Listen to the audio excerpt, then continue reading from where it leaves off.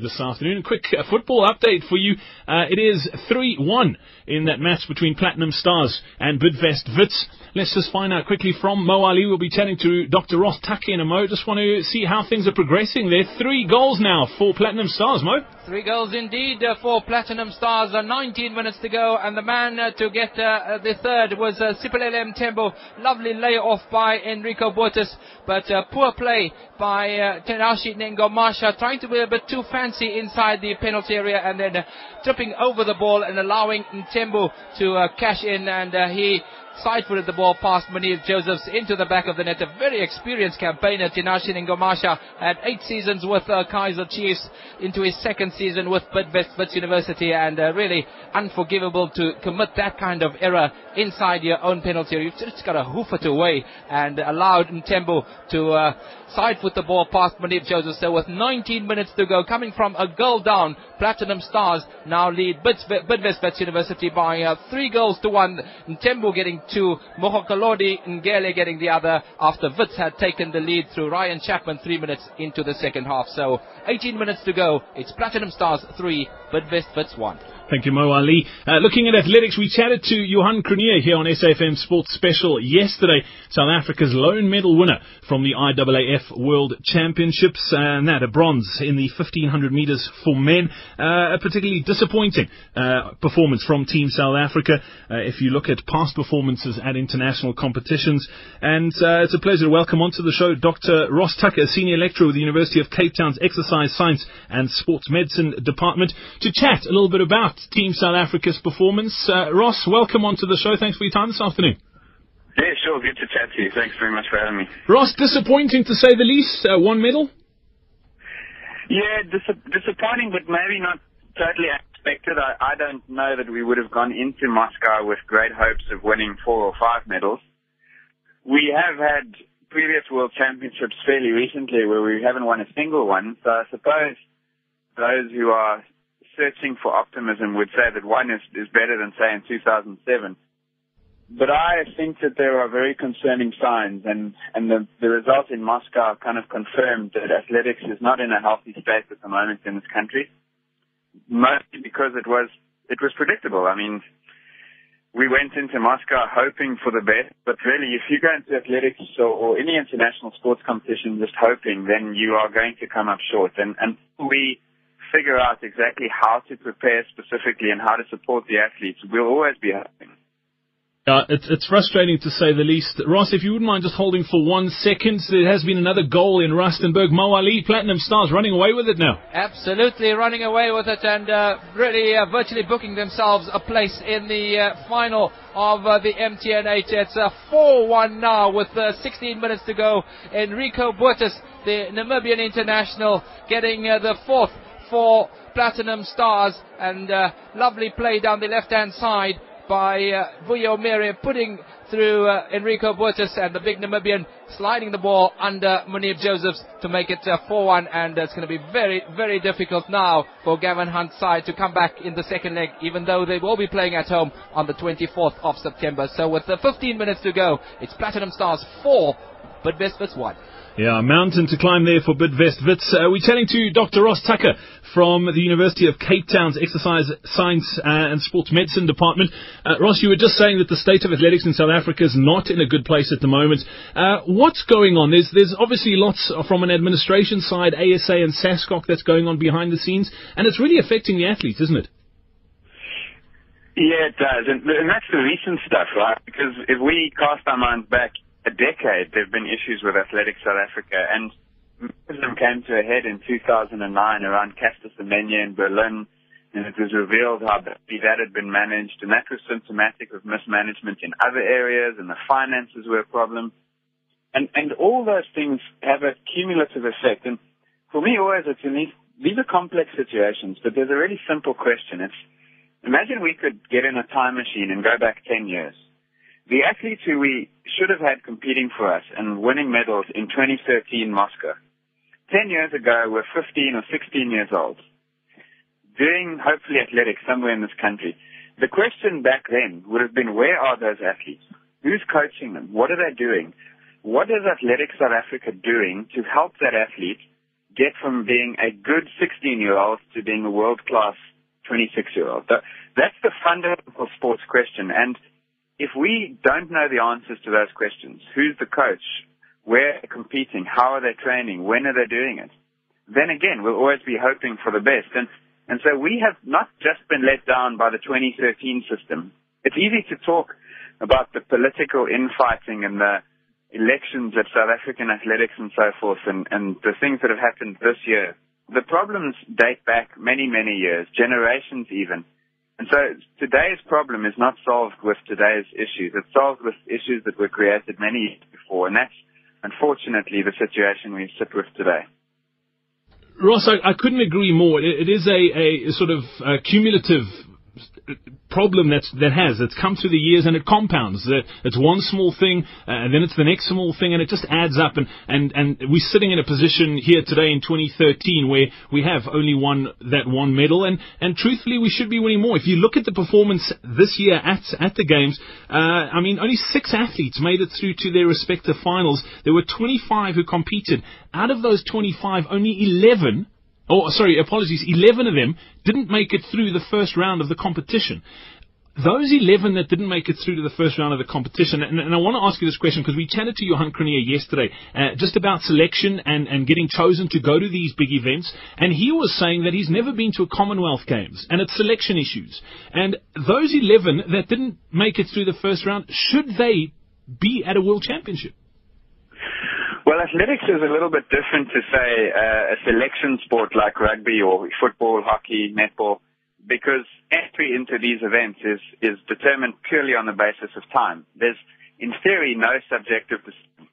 If you meet a certain time target, you go. If you meet a certain distance target, you go. And so what you have to ask is, in those 11 athletes who didn't make it through the first round, despite being qualified, because whether it's a javelin thrower, a 100-meter runner, a 800-meter runner, whatever they are, they have at some stage in the last 6 to 12 months shown themselves to be good enough to qualify. But they couldn't produce that form when it counted. Why not? Because then we need to ask questions about how the athletes are being prepared for the competition. So it comes back again to understanding, why are we failing? Is it a function of not having the athletes? The answer is no. Because if you can qualify 25 athletes, then it means that you have got a fairly robust system. Obviously, I would love to have us qualify 50 athletes, but we get 25. Those 25 managed correctly, given the right exposure to competition, the best coaching, the best medical, scientific support, I've got no doubt that those athletes would be better than they performed in Moscow. And that's the system that's letting them down. So aside from selection, we need to say, if our athletes are good enough to be selected on the basis of time, how are we helping them to fulfill their potential when it matters?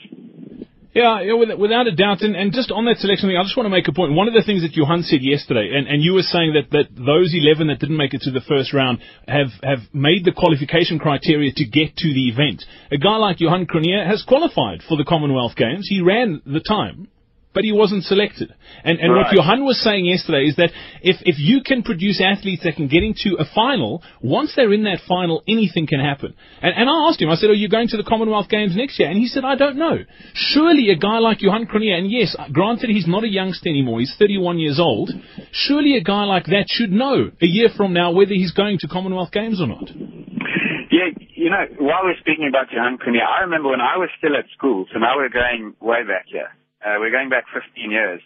I remember hearing the name Jon Gericke. I remember people in the sport say, this is a guy to watch. Keep an eye on him because he has amazing potential. This is a man, or at that stage, a boy, who would one day break records and represent South Africa in World Championship competitions, maybe even medal. The problem is, he's exactly the example that I'm speaking about, is that 15 years ago, he was there. What support was he given in order to achieve the success that he has, or has he done it by himself? Has he succeeded despite the system, or has he succeeded because of it? And part of that system is the competition structures. If an athlete like that is identified by experts, coaches, people who know the sport, as being a future medalist and a future champion, then how can you allow that person to not stay in your system with support for the next 10 years? And that, from the sounds of what you're saying, is exactly what's happened. How many others are there who as much as Johan have shown early potential, but they got injured, and all of a sudden they're out of sight, out of mind. They didn't have a good year when they were 21. They didn't get picked. They suddenly disappeared from the map. We waste so much talent because we don't invest in expertise to spot and nurture and manage this kind of talent. He succeeded eventually at 31 because stuck at it. He had probably good coaching and the right circumstances. But imagine for every Jon Gericke, there could be 15 athletes who'd fell away precisely because of that poor management. Yeah, couldn't agree with you more. And just looking ahead to the future, our sports minister, Fikile Mbalula, this week was talking about the effect that the pressure that SASCOC is under from the international bodies with everything that's going on from an administration purpose. If you just bear for me a second, this is what the sports minister had to say about how it's going to affect Team South Africa with regards to Rio. Athletics team has to do the way it does because it's reflective of our situation here at home. Athletics brought many medals in the past year to us, but up to this far there is no agenda. The board is in tatters. There is an infighting. IWAF has put us on ice. SASCOC can't function.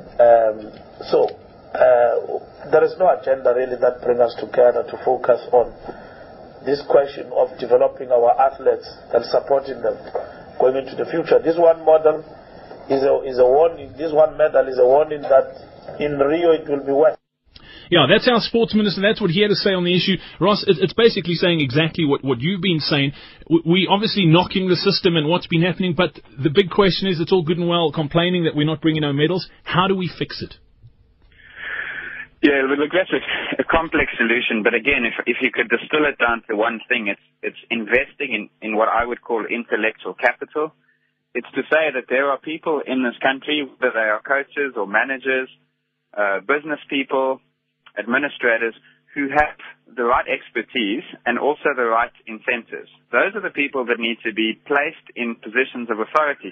Because when the athlete starts to pay the price for political infighting and squabbles around constitutions and elections, then the people who are in charge have to look very hard at themselves and say, are we genuinely incentivized for the performance of the athlete? Because if you are running a sport, whether it's athletics or any other sport, your only objective is to help the athlete perform better. Whether it's to make a boat go faster or a bike go quicker or an athlete jump further or throw longer, that's your job. And it seems to me at the moment we don't have the necessary people in the right positions. Now, that is something that, it's a catch-22, because who changes that? Is it the person themselves? Is it someone from outside? I don't know. But the answer will be, if we successfully turn it around, we will be able to one day look back and say, what changed was that we finally started to invest in the best people.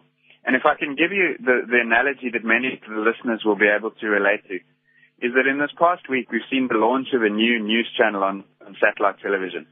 And we've seen mistakes get made. And we've shaken our heads and we've said, how is it possible that professional people can make such bad mistakes and appear so incompetent? Well, the answer is because they're not professional people and they're untrained and underprepared for what they're doing. The same is true for sport. And until you put the best people into those important positions, whether it's reading the news or teleprompting or managing or making decisions or sports, and you will always be struggling with the same situation. So we need to find the best people and just get out the way and let the best people direct us to where we need to go to. That's what the solution is. Getting that right is a political, personality-driven issue, which unfortunately I also don't hold out too much confidence for at the moment, but I'm hopeful that we will one day be able to get that right. Ross Tucker, I couldn't agree with you more. South African sports, over the years, we've produced some world-class athletes, and we're definitely not where we should be. And a performance like Jon Gericke's last weekend at the Worlds showed us what is possible, and hopefully the powers that be do pull themselves towards themselves and get their act together and focus on exactly like you said, the athletes, because that's what it is all about. And when it comes to producing world-class athletes across all sports, not just athletics, and I think that is something that's come out of what you're saying too, is it's not just ASA and SASCOC where these issues lie. It's all sporting bodies that, and if you look at the sporting bodies that are performing well, it's the ones that are well managed by people who have the athlete's best interests at heart.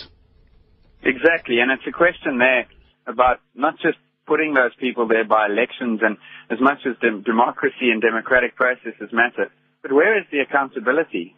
If you were in charge of a company that underperformed as much as South African sport does, you wouldn't survive in your job. And we don't, unfortunately, it seems, create the necessary accountability and give the people in charge the necessary power and responsibility to deliver. And so that's the fundamental issue, is that we should be accountable for results. And when those don't happen, then we must change the system. That never happens, so we keep having this conversation. I'm not sure who said the quote, but if you keep doing the same thing over and over again and expect different results, I think they call that insanity, if I'm correct. Ross Tucker, thank you so much for joining us on SAFM Sports Special this afternoon. Pleasure to chat to you. And I'd love to hear your thoughts. Let me know what your take on this whole ASA SASCOC issue is and how it's affecting the athletes, and what Dr. Ross Tucker had to say as well. You can pop us an SMS, 34701. Those SMSs aren't charged at R2. You can also tweet us at SAFMSS. And you can post your comments to our Facebook page as well. SAFM Sports Special is where you can find us on the Big Blue Book.